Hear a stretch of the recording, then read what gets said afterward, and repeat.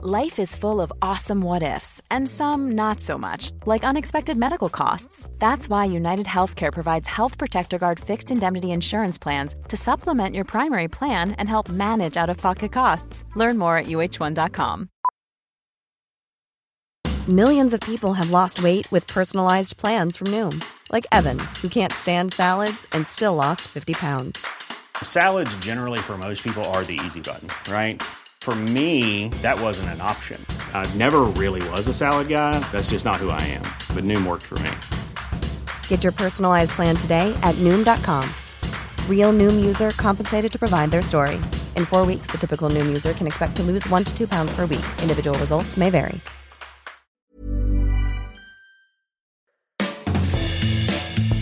Hey, welcome to the 288th episode of Just Shoot It, a podcast about filmmaking, screenwriting, and directing. This episode is brought to you by patron Lala Halsema. Thanks, Lala. I'm Matt Enlow. And I'm Warren Kaplan, and today you got just the two of us again. You're in for a treat. We're going to talk about film festivals, regional fests, to be more specific. We're going to talk about short films. And was there anything else, Matt? You know, I did want to talk a little bit about the creative process and maybe kick it off with that, actually. Oh. Because off the mic, you and I have been brainstorming on a cool visual idea you had, and I thought, oh, this is kind of an interesting thing to talk about on the show. Yeah. And kind of dovetails a lot of the different things that we've both been experimenting with and talking about on the show. Basically, you had this idea, this cool kind of like visual thing that you were trying to figure out. You screen shared it with me. You were like, oh, check out this cool thing I'm working on. I had some opinions. We kind of threw things back and forth. And it's been super fun, right? And I think mostly you've just kind of been able to run solo without anybody's help. But I feel like talking about it maybe helps you solidify your opinions a little bit more, even though I think we disagreed on the approach a little bit. Yeah, and I mean, to be honest, like I think I shared it with you because, if it was cool, I'd probably share it with you. But this is a situation where I had an idea. I tried to make some test videos, and it totally did not work. And so I shared it with you to see if you could help me figure out why it wasn't working. Right. Well, and I think we got there, but I think the reason I wanted to bring it up is because I think like talking about it out loud and being challenged on certain aesthetic ideas or approaches, sometimes, you know, you're open to ideas. You would have changed your mind if I had pitched something that you liked, but I think it did solidify what you liked about things, even though I was kind of like pointing at something slightly different. Yeah, I find this in like a lot of like home DIY type of stuff, is that like anyone can watch a YouTube video and figure out how to, you know, install their own backsplash or whatever. But it's kind of scary to just do it by yourself, to go buy the cement, you know, the mortar, and to get the tiles. You just want to point at something and be like, does this look right to you? Yeah, and so just having somebody next to you, a friend, even if they've never done it before either, just to talk things out loud and have them like notice things or not notice things or throw out good ideas and bad ideas can really help you get through something. I wonder if there's like, you know, there's these like auteur directors like a Wes Anderson. Like, I wonder how much they sit around and get pitched ideas, like artistic ideas, and how much they change their mind based on things. Well, I mean, Wes is an easy example. Most of his movies he's co-written with someone. First it was Owen Wilson, then it was Roman Coppola, right? So he has serious collaborators. And Noah Baumbach too, right? Wasn't he involved? Yeah, I think so. And he consistently works with the same few DPs. I wouldn't be surprised if there's a lot of other crew members who are consistent collaborators. Yeah, and so costume designer, probably art director, or production designers. Yeah, and I think he started with Mark Mothersbaugh for composition, and then went to Andre Desplat. But you know, the point being, like, there are a lot of quote unquote auteurs, and then you look at, oh, they've been consistent with their team for years and years, and oftentimes if you're like, boy, I loved them so much, and then something changed, and all of a sudden I don't love their movies anymore. Sometimes it's that linchpin crew member moved on, right? You know, or they decided to try something with a new crew member, and it just it doesn't feel like what you were looking for. It's not the same anymore. Yeah, I mean, truly, I do miss. I really, really loved those early Wes Anderson movies, and I realized that I just love Owen Wilson. Right? Yeah, he's pretty lovable. Yeah, I wonder if there are filmmakers that kind of get to set or, you know, in pre-production are just like, nope, we're doing it my way. Like, this is my, like, and, you know, obviously in a commercial or something that wouldn't happen, but maybe on a short film, if you want to make your own thing and you have your passion project, like, I bet there are filmmakers that are like, nope, this is exactly how it has to be.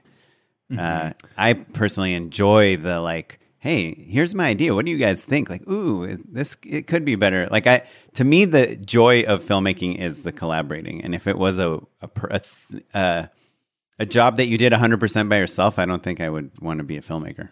But I guess maybe what I was getting at is that whether you take the idea or not, testing your quote-unquote vision with collaborators who get what you're aiming for and have good ideas and have the vocabulary and understanding to pitch things in a valuable way is cool. It's nice. It's valuable. And like we talk about, you know, finding your tribe or finding collaborators. And this was like a fun reminder of like, oh yeah, it's nice to just do this stuff. And also as a person who isn't working on this project at all and like was looking to procrastinate on my own stuff, it was nice to not have any stakes. You know what I mean? Like I had a different idea that I wanted you to do, and you were like, not really. And right, that's fine. But you know, it was easy. Yeah, you know, it was like, okay, great. Now that you say that, I have been in the situation many times where other directors have been like, "Hey, Oren, can I just bounce some ideas off of you?" And we'll talk about something, and I'll be like, I'll pitch like, "Ooh, what if we do this? What if it's like we shoot it from an airplane or whatever?" And they're like, "Nah, that's not really what I'm picturing." But then a lot of times I'll be like, "Oh, well, maybe I can keep that idea for myself." Sure. Like I came up with this really fun. A lot of times I'll like literally just misunderstand what they're going for, and I'll pitch something that I get super excited about for them. And when I realize that I'm totally off the mark, I get excited for myself, and I have like a list of ideas, especially visual ideas that I like to keep in my notes on my phone. And I'm like, ooh, what if, you know, whatever, like somebody's shadow is just doing the opposite thing of what they're doing, whatever, like just things like that. It makes me think of, not to tell a bunch of anecdotes about directors I've never met, but I remember Spike Jonze talking about how he would be influenced by movies he hadn't seen because Sofia Coppola would tell him about them. That's funny. And then he would go do like a music video or he would do like a riff on that idea and then see the movie later and be surprised and maybe disappointed. It doesn't matter, right. But it was totally different than what he was thinking. Yeah, no, that I imagine that happens a lot, and that's kind of the beauty of the mind. There's Hayden Hillier-Smith, is that his name? Hayden. He made this video that I found kind of interesting, which was about where you can get ideas and where you can find inspiration and how you can come up with what you should make. And he was like, just copy other people, like just copy the things you like and make them. And literally by you making it, it's like a different. Yeah. Your filter on things, even if it feels like something you've seen before, it will be like your own version of it. So yeah, it's fun to collaborate like that. And it made me think of, you know how everyone is like always talking about the iPhone? Like nowadays you can just shoot a feature on an iPhone. You can just make like what, and there's nothing stopping you. Just go and just shoot it. And you can just use your phone. I feel like that's something that's just is said all the time. And while I kind of disagree with it, and I think a lot of people are like, yeah, but then like I want to do shallow depth of field, or I want to, put it on a dolly, and I want to do all these fun things like cinematic things. But I think if you think of your phone as this kind of halfway tool, like you don't have to go shoot your thesis film on your iPhone or your spec commercial or whatever. But if you are brainstorming, like grab your phone and go shoot yourself doing something, and put your phone, like just lean it on a wall. And I do that a lot.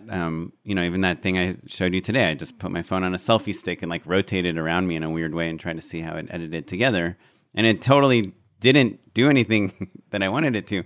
But I think a lot of people, when they're kind of brainstorming and ideating, they're like sitting at their laptop, they're at the coffee shop, they're watching references. Yeah. Or just staring at a blank page. Yeah. And that's oftentimes not as helpful as just getting something on paper and maybe in a medium of moving images, shooting the roughest version you can. The bad version. Starts you off. Yeah, shoot the bad version. I think the other thing, we talked about this a little bit in our previous episode, but just for listeners at home, basically you were just trying to figure out an effect of like a way to get a character to enter and exit a scene in a unique way, right? Mm-hmm. That's kind of the bottom line there. Yeah. And there are 1,000 different ways to do it, and kind of like, I think I was coming at it from a more tactile maybe perspective is what I was trying to push for, and I think you were maybe doing something a little bit more fantastical. Doesn't matter. Again, it forces you to kind of decide what your point of view is. But what I love about what you were doing is that even in figuring it out, it's just so hard to explain the specific move that you're trying to do. But now, with a little bit of time and a little bit of refinement, you can show it to people and be like, hey, I did this at home. You get it. Everyone gets it. And you can explain to them how to pull off what you're aiming for in a way that if you were just like in a meeting with people and you were like, no, trust me, it'll be really cool. If I place the camera here and do this, it'll look awesome. Like, that just won't fly with people. You know? Yeah, or even worse, and this has happened to me, especially earlier in my career. It has flown with people, and they're like, "Oh, okay, he seems so confident that this thing is going to work. Let's just trust him. Let's do it." And then you do it, and then you're like, like, "Uh-oh, shoot, kind of. It worked, but it's not interesting at all, or it's just not nearly as cool as I imagined." Or if you'd done it once or twice before already, you'd know how to plus it and make it better and get it closer to what you were dreaming of. Just shoot it, guys and gals. Yeah. Everyone. I think also the final bit about it that I think is valuable is that, like, none of what you are doing, you're modeling some stuff in 3D, which is quite advanced, but most of what you were doing is just process, is not out of the realm of feasibility for anybody with a camera. It's just that you have to take the time to figure out how to do the thing you're trying to do. Mm-hmm. And so I guess I'm just trying to encourage people, if you've got a weird idea, most of you have the tools at your fingertips to make it work. And it's the thing that the premium is on the person who figures out how to do it right, and that just takes iteration and practice. Like, what you're pitching isn't especially complicated or hard or expensive. It's just that the workshopping is the thing that you're investing in. Yeah. I'm curious, actually, you had kind of a similar thing recently. You had this shot where you wanted a character to throw a set of keys to another character, and the camera pans kind of in slow motion with the keys as they fly across the location in the air. And you filmed some keys spinning on a green screen. Just with your Blackmagic 6K Pro, which thank you, Blackmagic, for sending that to us. And then you showed it to me, and I was like, whoa, did you get this like from a stock footage site? This looks so good. And you just shot it like literally in your apartment. And then you went to set, and you had this whole setup to shoot it again. I'm curious if the stuff you shot on set was any better than what you shot at home, because sometimes you shoot it at home and you're like, oh, this could be way better. And other times you're like, actually, what I did at home was better than what I did on set. It was better. Yes. Yeah, it was better. But only slightly. It was just that the circumstances were right. Like the lighting setup made more sense. We had lights and people to kind of execute things. But like, was it drastically different from what I did in my apartment? No, not drastically different. Like, if push came to shove, we probably could use the footage that I shot. Yeah. I find, depending on the genre, but like if it's comedy, or if there is something kind of broad or hokey or silly or like off kilter about it, sometimes the tests you do at home end up being more fun to watch. More like a Zach King Vine, the Vine magician, like, or more of like a cool TikTok effect than like a really polished commercial. That you're like, yeah, that whatever. You got a visual effects team, they did that thing. It's not that impressive, but it looks pretty cool when it's on a handheld device, just in somebody's car while they're driving. Or something. Yeah. So yeah. It's fun. I mean, that honestly, like, this stuff is what attracted me to filmmaking. Like when I was a quote unquote kid. I mean, I was like basically in college, but it was like shooting things on a video camera, putting them in my computer, like bringing them into After Effects or Premiere or whatever. And making something cool. Yeah, and seeing if I can like elicit a reaction from my friends. Yeah, showing your friends, I think, is a thing for sure. Yeah. Yeah. So cool. Well, yeah. Create. We'd love to hear about your own creative processes, especially when it comes to visuals.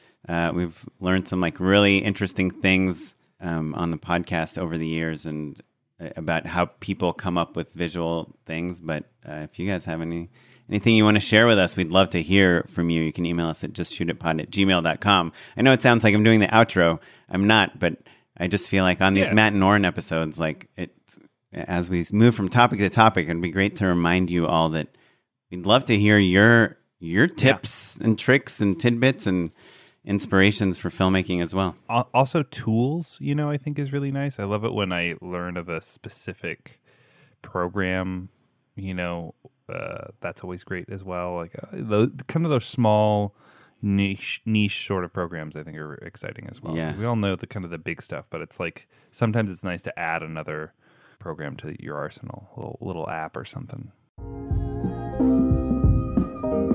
Hey, we're here with Nate Watkin from Assemble, the platform for producers that lets you do everything you need in one place. So one thing that I'm always really bad at is calendars and figuring out when I'm supposed to do things and when things are due. And I'm constantly missing deadlines for various projects. Podcasts even? I potentially miss, some podcasts. Can you tell me about Assemble's calendar tool and how you coordinate and sync with other people? Obviously, production is a very calendar-intensive task. Yeah, absolutely. We wanted to build a very powerful calendar built from the ground up for producers. And so one of the core features to Assemble is the production calendar builder, which enables you to build out your production timeline, create subtasks, assign them to your team.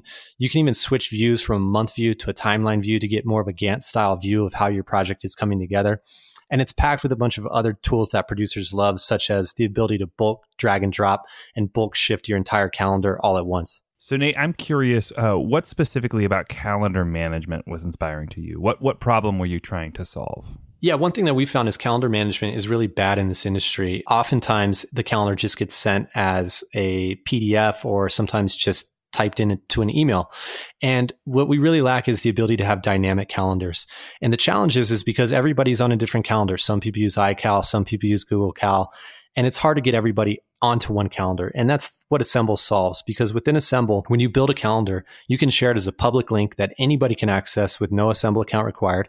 And from that link, they can sync it to any calendar of their choice, whether that's iCal, Google Cal, or Microsoft. So once people have connected in however they want, you have a centralized hub calendar that is dynamic, and anytime updates are made, they're updated across everybody's calendars on all platforms. That's awesome. So if I use Google Cal and Matt uses iCal and you change a date of a podcast recording, that would propagate to us and we would get some sort of alert. Exactly. It's dynamic, it's updated in real time, and it keeps everybody on the same page. It also saves you a ton of back and forth emails updating people on the calendar status and where everything stands. Great. Well, so if people want to check out this calendar, this production calendar system, and the other things that Assemble does, like asset management, getting feedback, sharing videos, where can people go to learn more and sign up? Yeah, absolutely. You can head over to assemble.tv, sign up for a 30-day free trial.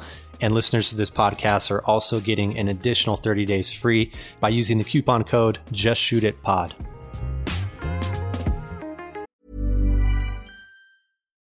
Here's a cool fact. A crocodile can't stick out its tongue. Another cool fact, you can get short-term health insurance for a month or just under a year in some states. United Healthcare short-term insurance plans are designed for people who are between jobs, coming off their parents' plan, or turning a side hustle into a full-time gig. Underwritten by Golden Rule Insurance Company, they offer flexible, budget-friendly coverage with access to a nationwide network of doctors and hospitals. Get more cool facts about United Healthcare short-term plans at uh1.com.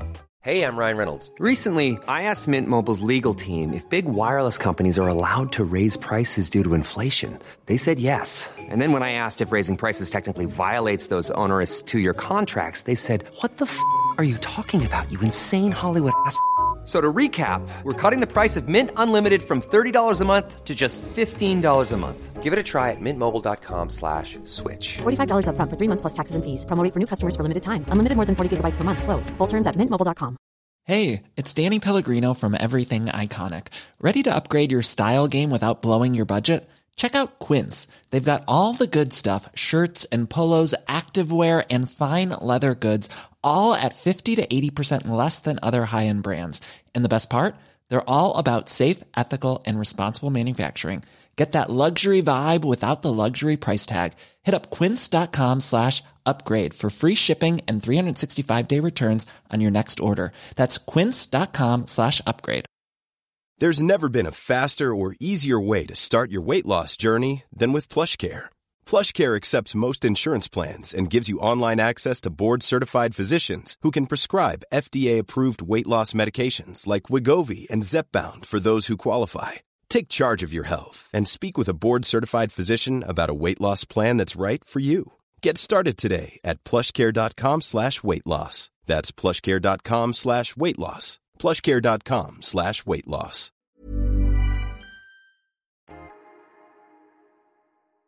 Speaking of creative tricks, and I'm totally going off script here, but probably the most mind-blowing thing I've seen in the last month was a post from Jordan Brady on Instagram where he showed how he prints furniture, two-dimensional versions of furniture that he wants to use in a shot. Did you see that?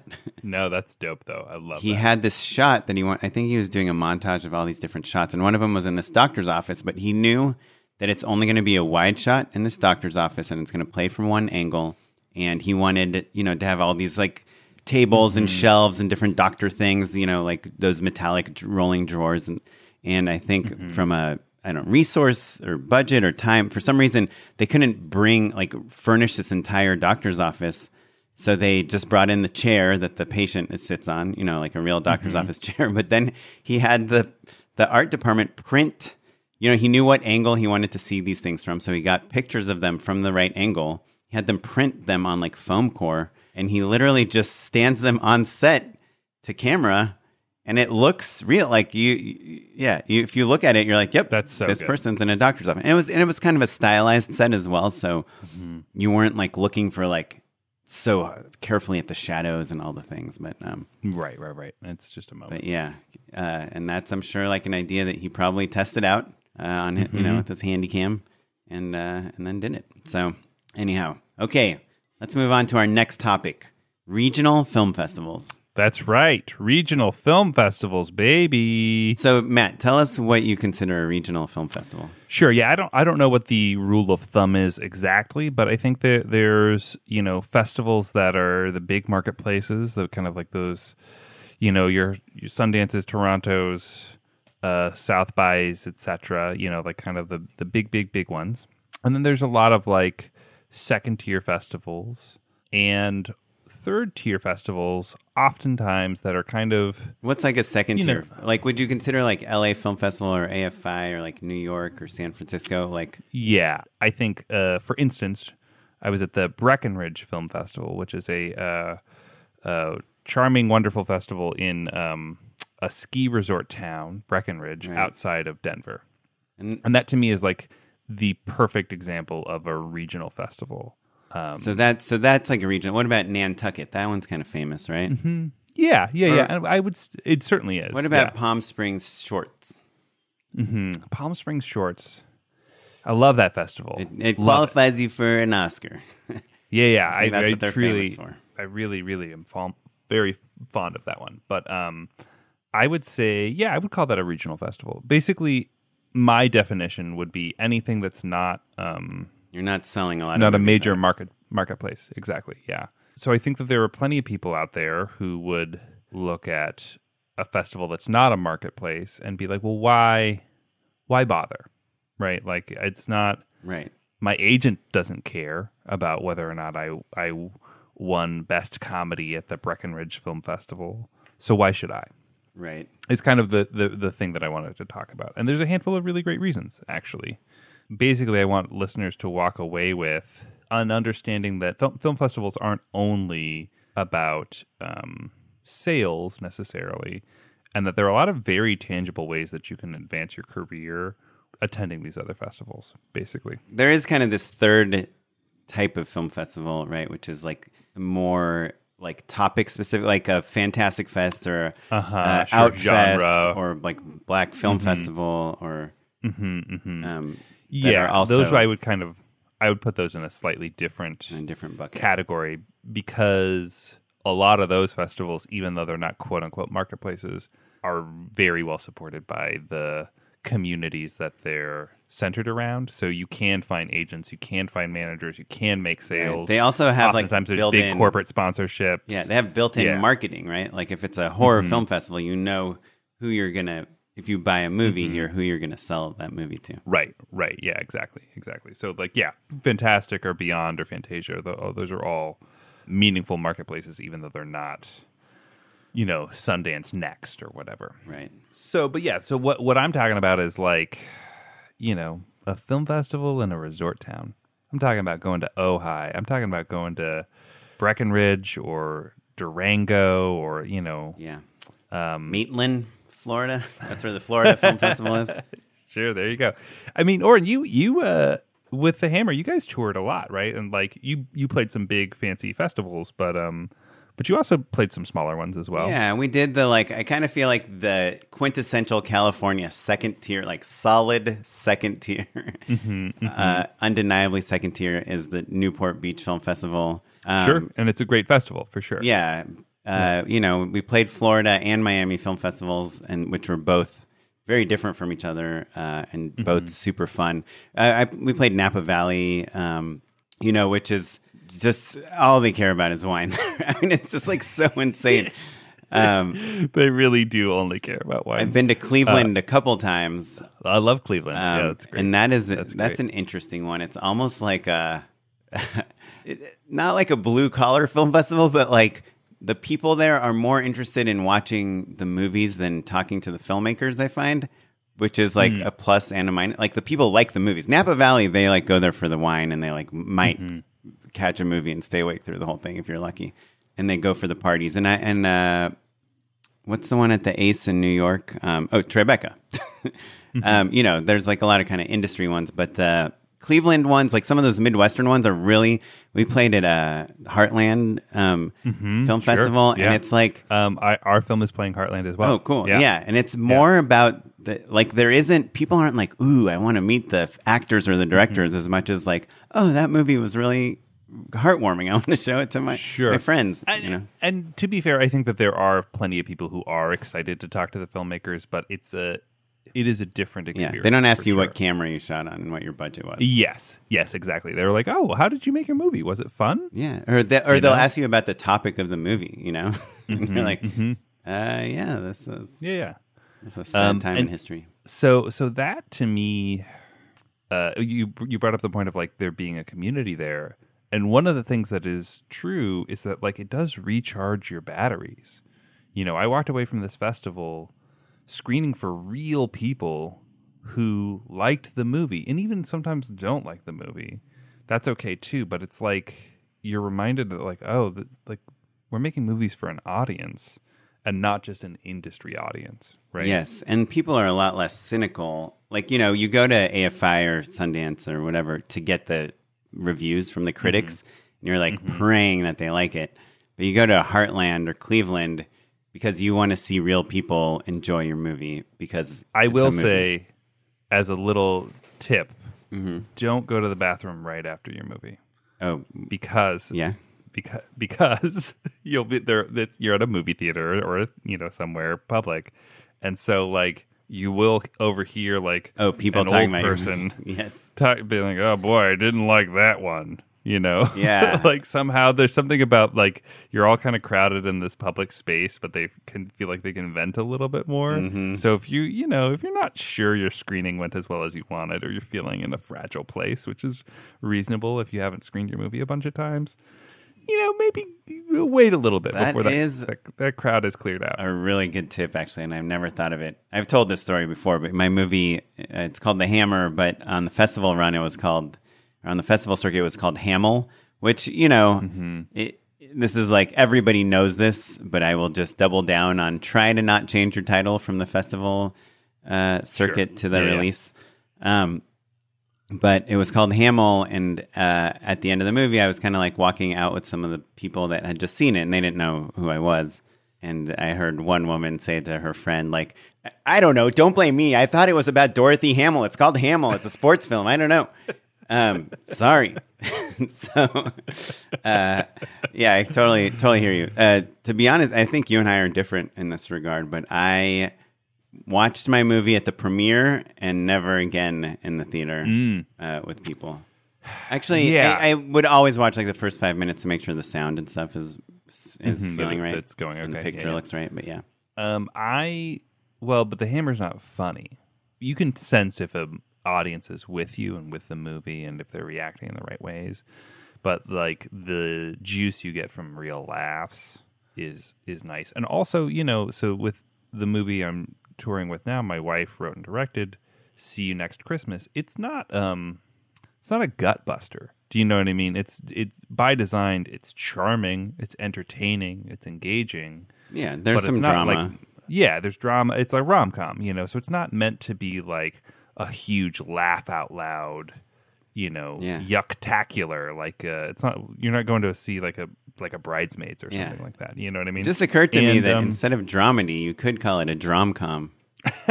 We just call it a rom. It's a straight rom-com. Right. But also, seeing it with an audience, you're like, oh yeah, I've heard this joke literally 1,000 times. They're hearing it for the first time, and they loved it. Like they laugh. They're like, oh, I thought that was a B+ joke, and it's getting an A+ laugh. Yeah, but that's awesome. This is gonna sound crazy, but don't you get bored of watching your movie for the 100th time? Like you've already watched it so many times in the edit, so many times, and then my movie was also like kind of long. It's like it was an hour and 48 minutes, which for like an indie film is kind of a little bit on the long side. Yeah, we're clocking it at 100 on the money. Basically. 100 minutes. Yeah. So that's good. That's an hour and 40 minutes, right? Yeah. Okay, not that much shorter, I guess. But I love the Q&A. The Q&A is my favorite part of touring with my film, because you get better at them and you can start kind of like know the stories that people like. Sure, what connects and stuff. Yeah, and I would say actually the podcast has helped me with that as well. You kind of learn what stories are pertinent and valuable to people. Oh yeah, but that Matt, that I play a laugh track for you, right, while we record the podcast, so you feel like people are laughing at your jokes. Oh, but that's not. Those aren't real people. Yeah, but it's a lot of B+ jokes with a lot of A+ laughter. So, thank you. I'll take that as a compliment for my laugh selection. Yeah, your mixture, your mixing job. I hear you. I'll say this last screening, one of our lead investors and executive producers came out. It was the first time he'd seen the movie, and halfway through, my wife leans over to him and reminds him that he's the one who wrote that joke that just landed.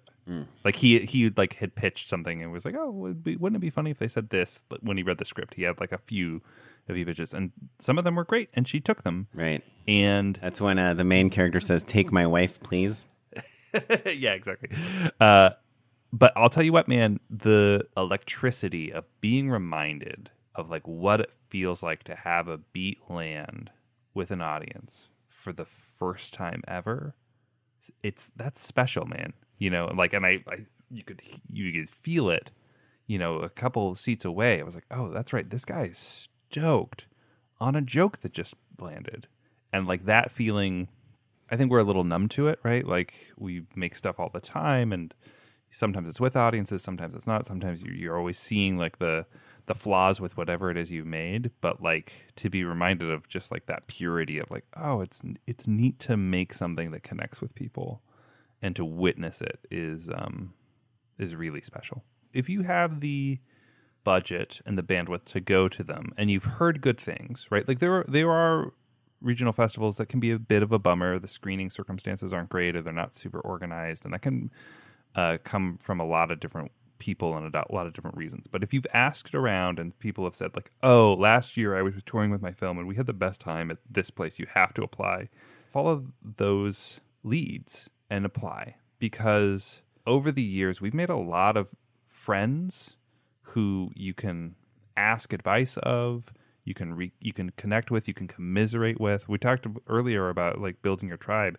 All of those people are going to be there, and we're not feeling quite as competitive or hustly or nervous as you would at like a South by Southwest or something like that. You know what I mean? Like there's less of a hustle and bustle. You're just there to celebrate film, and that gives you the opportunity to connect with people in a more meaningful way. And those relationships are going to help you, even if it's just you helping them somehow. You know, like that you're building your film community. And I don't know that always happens in larger, more crowded festivals in quite the same way. And so that's the other reason to do it, basically. So you recharge your batteries, you have a great time, you watch it with real people, and you get to connect with other filmmakers in a more meaningful way. That sounds great to me. Yeah. Well, let me ask you just one more question that absolutely neither one of us is qualified to answer. But I'll bring it up anyway because I know it's the question that a lot of people have and questions that we've had also in the past. What's your advice if you have finished a film and you have gotten into a pretty good regional film festival? You know, you got into Newport Beach or Sidewalk. So you get into one of these festivals. It is exciting. You've heard great things. Some you maybe even know someone got an agent out of it, or like a deal, or met a screenwriter that they collaborated with on their next project. But you have not yet applied to Sundance, Tribeca, South by, Toronto, Cannes, Berlin, you know, whatever. You're saying, should I hold out your world premiere for one of those bigger festivals? Yes. Yeah. And good does news it matter? Sundance, you hear about first, right? Well, it depends when you finish your movie. If you finish your movie in February, you know. Boy, well, if you finish your movie in February, I have two answers. The easy answer is like, if you finish your movie in February, realistically, you should just, you know, wait a year, basically, and apply. The nice thing about Sundance is that it is the kickoff of the festival season, and Sundance is premiere only. There are a lot of other festivals that are premiere only as well, but like Sundance is the one you'd wait for.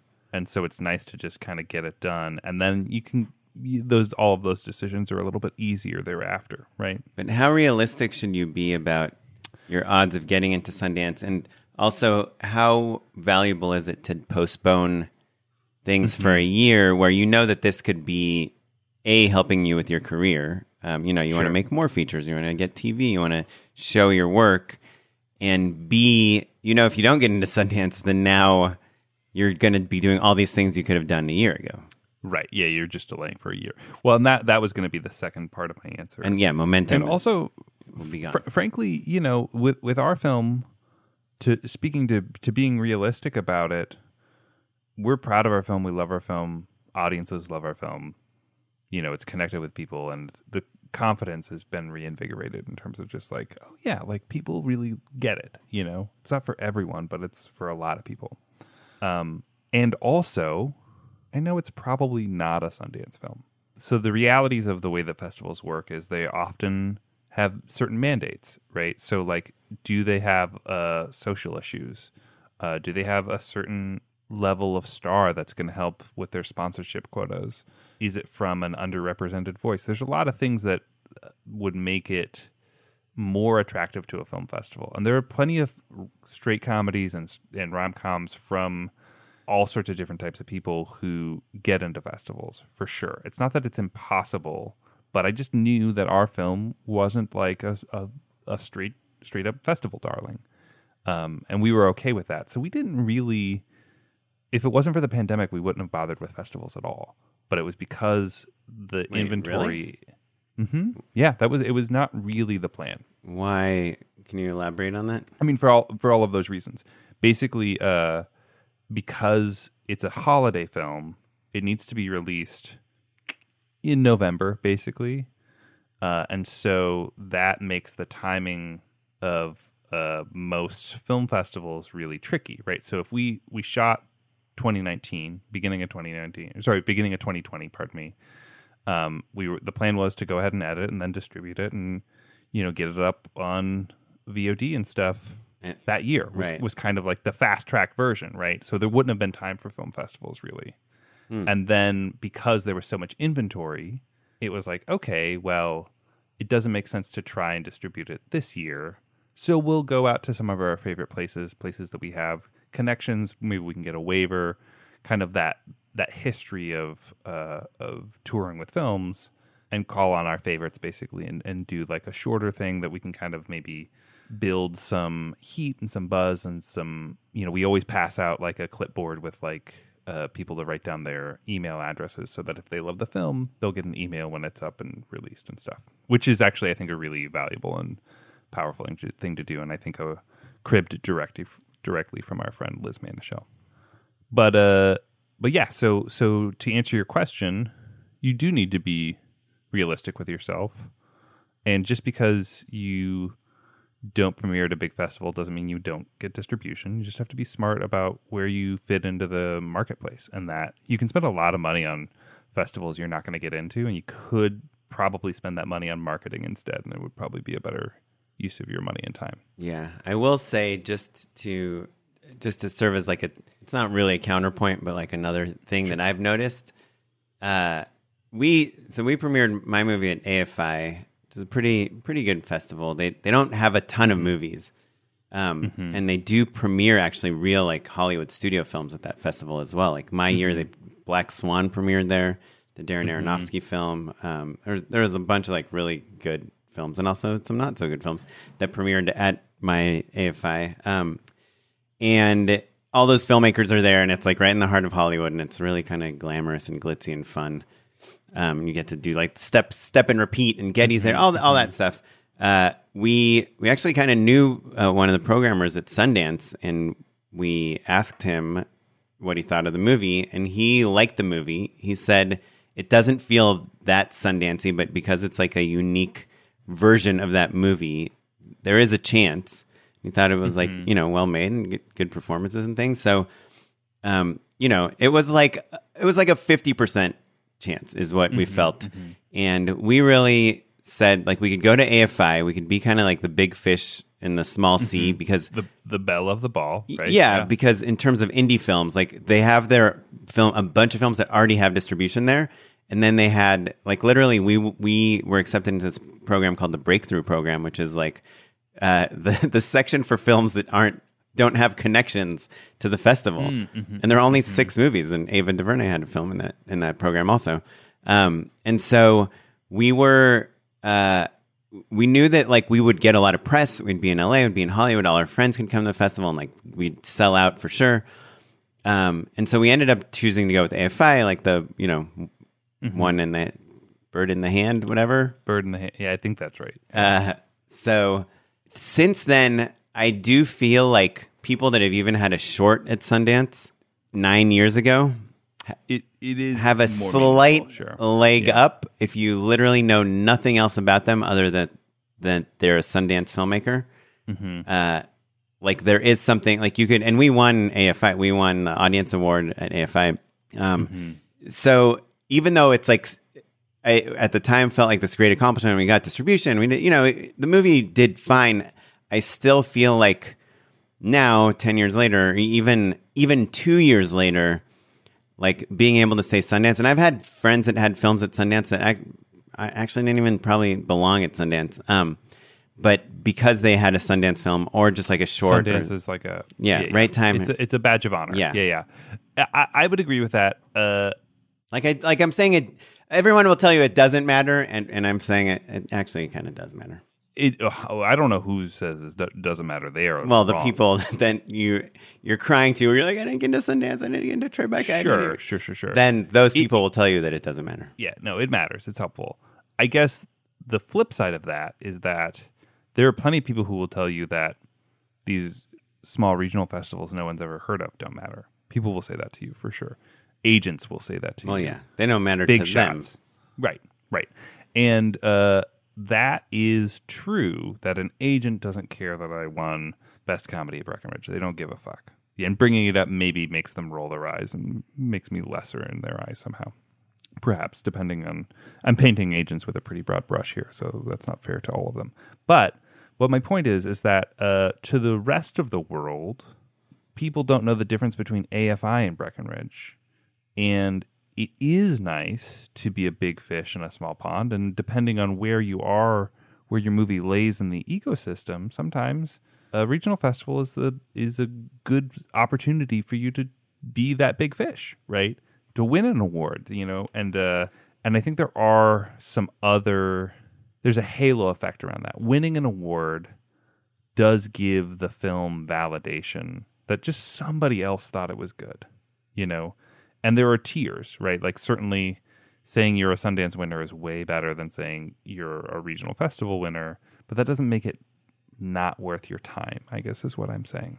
Correct. Yeah. I do think what you're saying about like having fun and like soaking in the moment. A victory lap, man. Yeah. You worked so hard on your movie, right? Yeah, and you can go to Philadelphia Film Festival or Florida Film Festival or Breckenridge, just you, and just go do whatever you'll be invited to do. You'll meet people.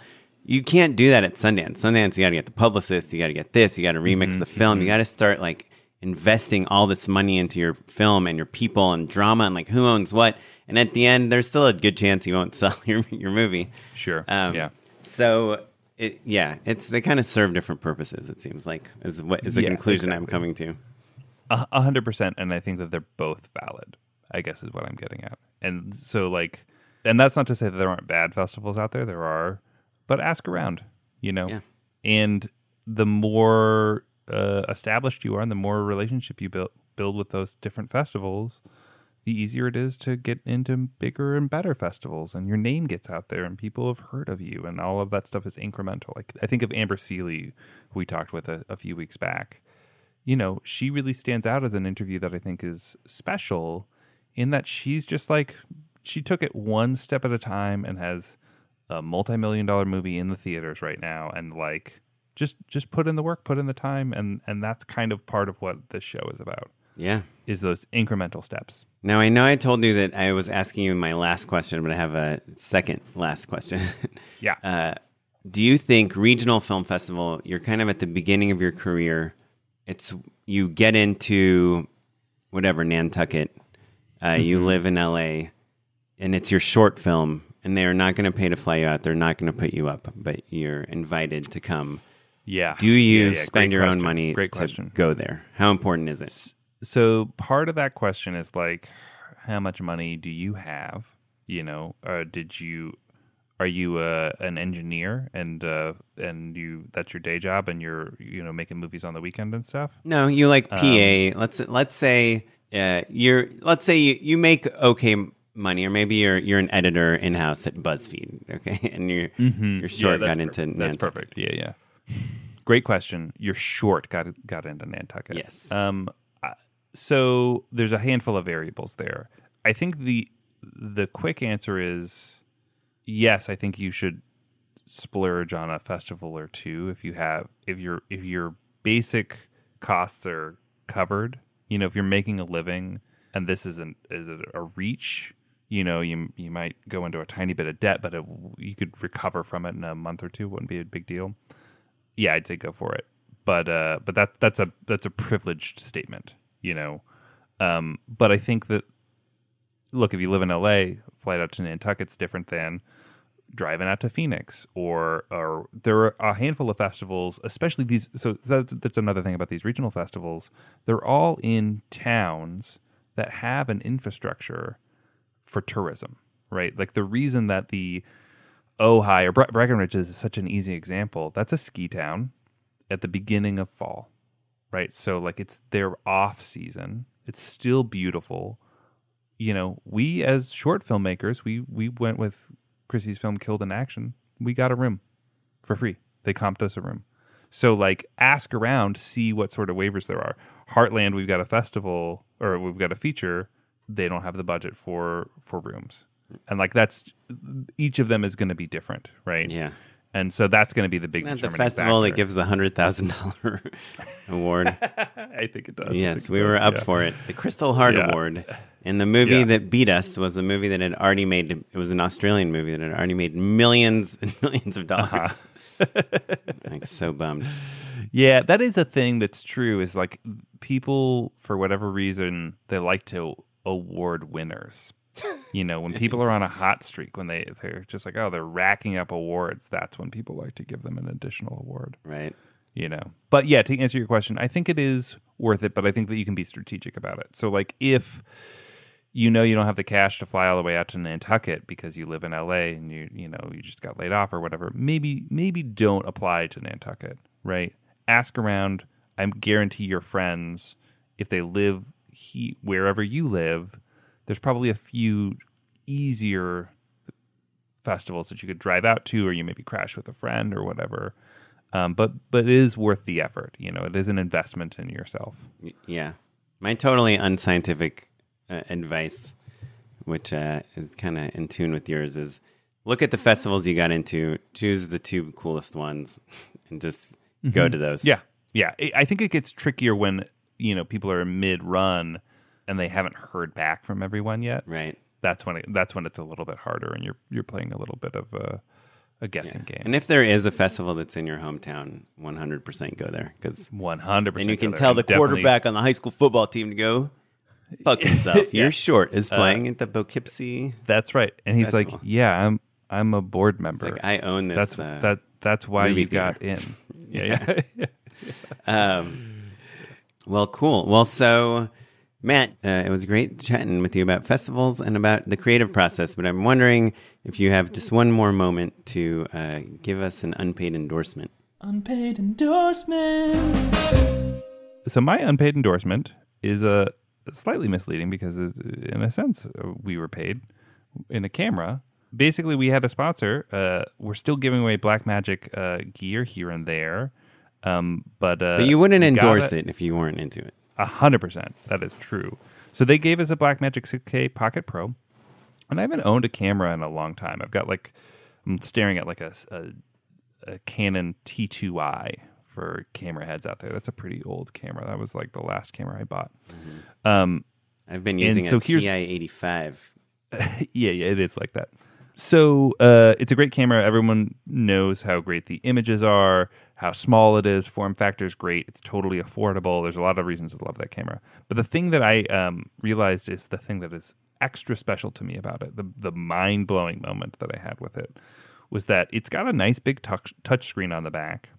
And what that has facilitated is an interface that is utterly intuitive. We're talking about the Blackmagic camera. The Blackmagic. Yeah. So like I can just, point at the thing that I'm trying to do. All the menus make complete sense. And as a result, the barrier between me trying to figure out how to use the tool and getting the results that I'm aiming for has broken down significantly. It feels like I'm using my phone, basically. But with all of the kind of extra pieces and the control that you expect out of a DSLR, basically. I can manually focus things. I can adjust the ISO, all the stuff that normally a camera you can do. And so to me, the thing that I love about it is just that like it feels effortless to control the camera in a way that I don't have to think about. And so that's special, man. That's great. Like even the cameras that I've loved, they're a little hard to navigate, or you have to dig through things. You have to think about it for a second. And this is all just, again, because we have a little bit more real estate on that LCD screen and that it's touch rather than like turning a wheel or whatever. It's been a game changer for me. It's been really, really wonderful. Yeah. And the picture quality is like insane. Incredible. Right? Yeah. Especially given the price of the camera, which is like less than $3,000. I think it's like $2,500, and it shoots raw. It's the dynamic range, the color, it's just like so amazing. I'm always jealous of people like film students, but now I'm truly jealous. Like, there's not a good reason for people to not have one on every dorm. Yeah, and you could make like a movie that plays in movie theaters, like with that camera, like big budget commercial. I mean, it's really great. I have the Sony A7S III as well. I've played with both of them, and I love my Sony for a lot of reasons, but that you can't argue with the picture on the Blackmagic. Yeah. And you hear my point about like the intuitive, just the menus. Yeah. Anyone can use it. It's really anyone. It's the best. Yeah. If you know, it's awesome. So that's my semi-unpaid endorsement. Yeah, Oren, what you got, buddy? Well, so this is going to be annoying to some people because This is not something that's accessible to everyone, but I happen to live in a neighborhood where you can get fiber internet, and it is so great. But I'm going to tell you real quick the story of getting it installed, because it actually wasn't very easy to get it installed. I called AT&T. I heard from actually previous guest Eric Kissack. He's just editing this new show. It's like a biopic about Tommy Lee and Pamela Anderson. Oh, cool. For HBO. Awesome. Yeah. And I was like, how are you editing from home? And he's like, I just upload, download. I was like, isn't it slow? Like uploading, all these like giant ProRes files or whatever. He's like, I've got fiber. I was like, oh, I should get fiber. I checked it out. I had Spectrum cable. I was like, oh, the fiber is actually $10 cheaper, and it comes with free HBO, which I'm already paying $15 a month for. Anyhow, so I'm like, I'm going to switch to AT&T. You got me so excited they don't have it in my neighborhood. I know, it sucks. And also, I know we all know this, but like AT&T now, they'll give you like $1,000 off of like an iPhone. So anyway, I was a Spectrum person. Now this week I'm an AT&T person. But so they send out the tech. It's so easy. They're like, yeah, we'll send someone there on Wednesday, whatever. I call on Monday. I'm like, awesome. On Wednesday, I'm going to have the fastest internet. It's going to blow my face off. And the tech comes and he's like, there's a pole. We live in LA. Like all the fiber wires, in newer cities, they're all underground. But here they're all in the air, like going on these poles, like electric poles from house to house. And I had to go to a meeting, and he tells my wife, he's like, yeah, I climbed the pole. There's no connection for fiber at your house. I'm sorry. My computer says there is, but there isn't. So I'm going to take off. And I had his phone number, and I texted him. He's like, yeah, they're going to send a tech. And I wait a week and another week, and nothing's happening. And I'm texting him, like, what's going on? He's like, sorry, I guess they have to like install these things, cut all these trees. They have to, basically it turned out like that I was not going to get fiber. So I called AT&T again and started the whole process over, and I had a tech scheduled to come here, and I tried to do it at a time when I was free. I had a really busy week, and he shows up, and I am sure I am not going to let this man leave my house without fiber connection. So he comes. I'm like, before he comes, like I'm talking to a friend. He's like, why don't you use your drone to find the fiber connections in your neighborhood? Like, oh, yeah, because I was climbing these light poles and everything and being dangerous. And so I fly the drone around, and I really can't find... By the way, I'd already like cut all these leaves away from my light pole. I can't find the connector, and I do all this research, what it looks like, and I fly 2 houses over. I can find one on one side, and 2 houses over the other direction. I find one on the other side. And I'm like, okay, so we do have fiber here, and there's something that says AT&T on my light pole. And so when the tech comes... I tell him like, hey, we don't have it here, but I think it's 2 houses down. Long story short, he's like, well, look, the good news is you're right. That is your connection. It's like literally like not the next house over, but it's a house past that. But the bad news is like, that's too long of a cable run. Like I'd have to run it through all these trees, 30 feet up in the air. Like there's no way I can do it. I'm sorry. I'm going to have to, he's like, I don't want to cancel this order, but I'm going to have to cancel the order. I'm like, listen, Juan, like you and I are going to do this. With that attitude, you're never going to install fiber anywhere. Like, let's do this. I will help you. You're going to want to hire me to be your assistant. And he's like, okay, bro, let's see what we can do. And we go, the triplex where the actual access is, like, it's a whole long story of how we even were able to access that yard. But we access that yard. And I'm like, okay, dude, I have casting in like 2 hours. Let's just go to my house. Let's bring the cable and let's do it. And he's just working in slow motion. And long story, slightly shorter, I ended up pulling all the fiber. Like I climbed on the trees. I climbed on the roof of all these houses in my neighborhood. I called my neighbor. I was like, I'm going to be in your yard, dude, just so you know. And I found this other cable. It's like Are you using a ladder or what? I'm confused. I had a 15-foot ladder. Tarzan style. And then I get high in the trees and I climb on the trees. And I pulled like a 200-foot fiber optic cable run from the power pole in my backyard through all these trees. I fed them like branch through branch. I was basically copying the exact same path that the cable was going through, which again was like about 30 feet off the ground. So I had to go to the top of my ladder, my 15-foot ladder, and then climb like another 5 feet up into the tree. But luckily, my neighbor has these like really good, very climbable trees. I pulled the cable, and it's fiber optic cable, so. If you don't know about fiber optic, it's like literally a glass cable, right? Mm-hmm. And if you kink it, if you like bend it like more than 90 degrees, it will break the glass. So you have to be very gentle with it. You can't bend it too extreme. And 200 feet of cable is like you're carrying a lot of cable, but I did it. And I thought this guy was going to help me. I thought we were going to be a team, but this guy, very, very large man, no way he can climb these trees. He can barely get up my light pole that has handles, and it's like he's got all the tools to do it. So I pulled the whole thing all the way 3 houses down to the neighbors. He climbed up the pole and connected the side of the fiber. And then when we got back to my house, now I have casting in like half an hour. He's like, yeah, let me work on this. In the meantime, the whole time he's calling his boss like every 5 minutes, like, yo, boss, it's going to take forever. And I hear him on the roof like, oh, what the fuck, man? Why am I doing it? Like, he's just complaining. Yeah. And so I just pulled it from the light pole to the roof of my house. And then he routed, he connected it to the side of the wall or whatever. But then this man was too big to fit under my house in the crawl space. And I wanted to like bring it into my office. So I go in the office, I get the drill, I do everything. I'm like telling my wife to like knock on the floor in the house so I can hear it from underneath. And with like 4 minutes to spare before my casting, I have the whole line run. And then I go into my casting. I'm just filthy, just sweat and soot and leaves in my hair. You've been on roofs and under houses. I do like this 3-hour casting where I have to talk the entire time. And I do it outside because this man is like working in my office to connect the modem and the router and stuff. And then, like, about halfway through my casting, my wife comes over and she just has, like, the Wi-Fi network name and the password.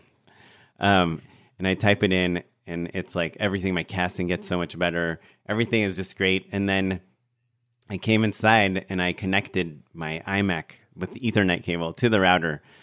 And, dude, before I was getting, like, 100 down and between 2 and 3 megabits up on Spectrum, with like an insane lag, and now I have like 950 down and 950 up, and I can like my Dropbox. That's the thing about fiber like up. Butter, You can shoot for 100 hours on your Blackmagic Pro 6K.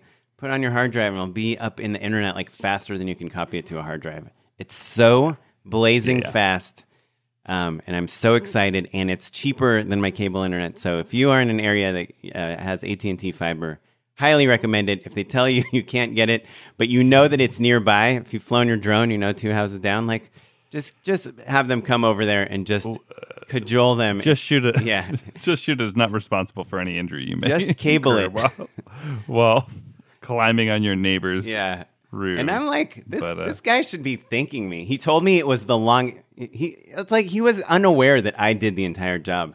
But he was like, this is the longest run I've ever done by myself. I'm like, are you insane? You did not even climb up anything except for one light pole. Anyhow, if you need fiber installed, give me a call. my new gig. Well, I do, but they don't offer it in my neighborhood. Well, maybe if they offer it 1 block away, we can make it work. Yeah. You can follow us across all social media at Just Shoot It Pod. You can visit us and learn about all the things that we talked about at justshootitpod.com. Tell your friends about it. We're on Spotify. Yeah. We're on Facebook. Email us. Give us a like. Email us at justshootitpod@gmail.com. This episode is edited by our old pal, Jay McAuliffe. Thank you, Jay. The music you're listening to is from the Free Music Archive and the artist Jazar. And I'm curious what percentage of our listeners listen this far in the episode. If you are hearing this, email me, justshootitpod@gmail.com, your name and your website, and I will say it at the beginning of an episode. Ooh, there you go. Little incentive. Thanks, everyone. Goodbye. Bye.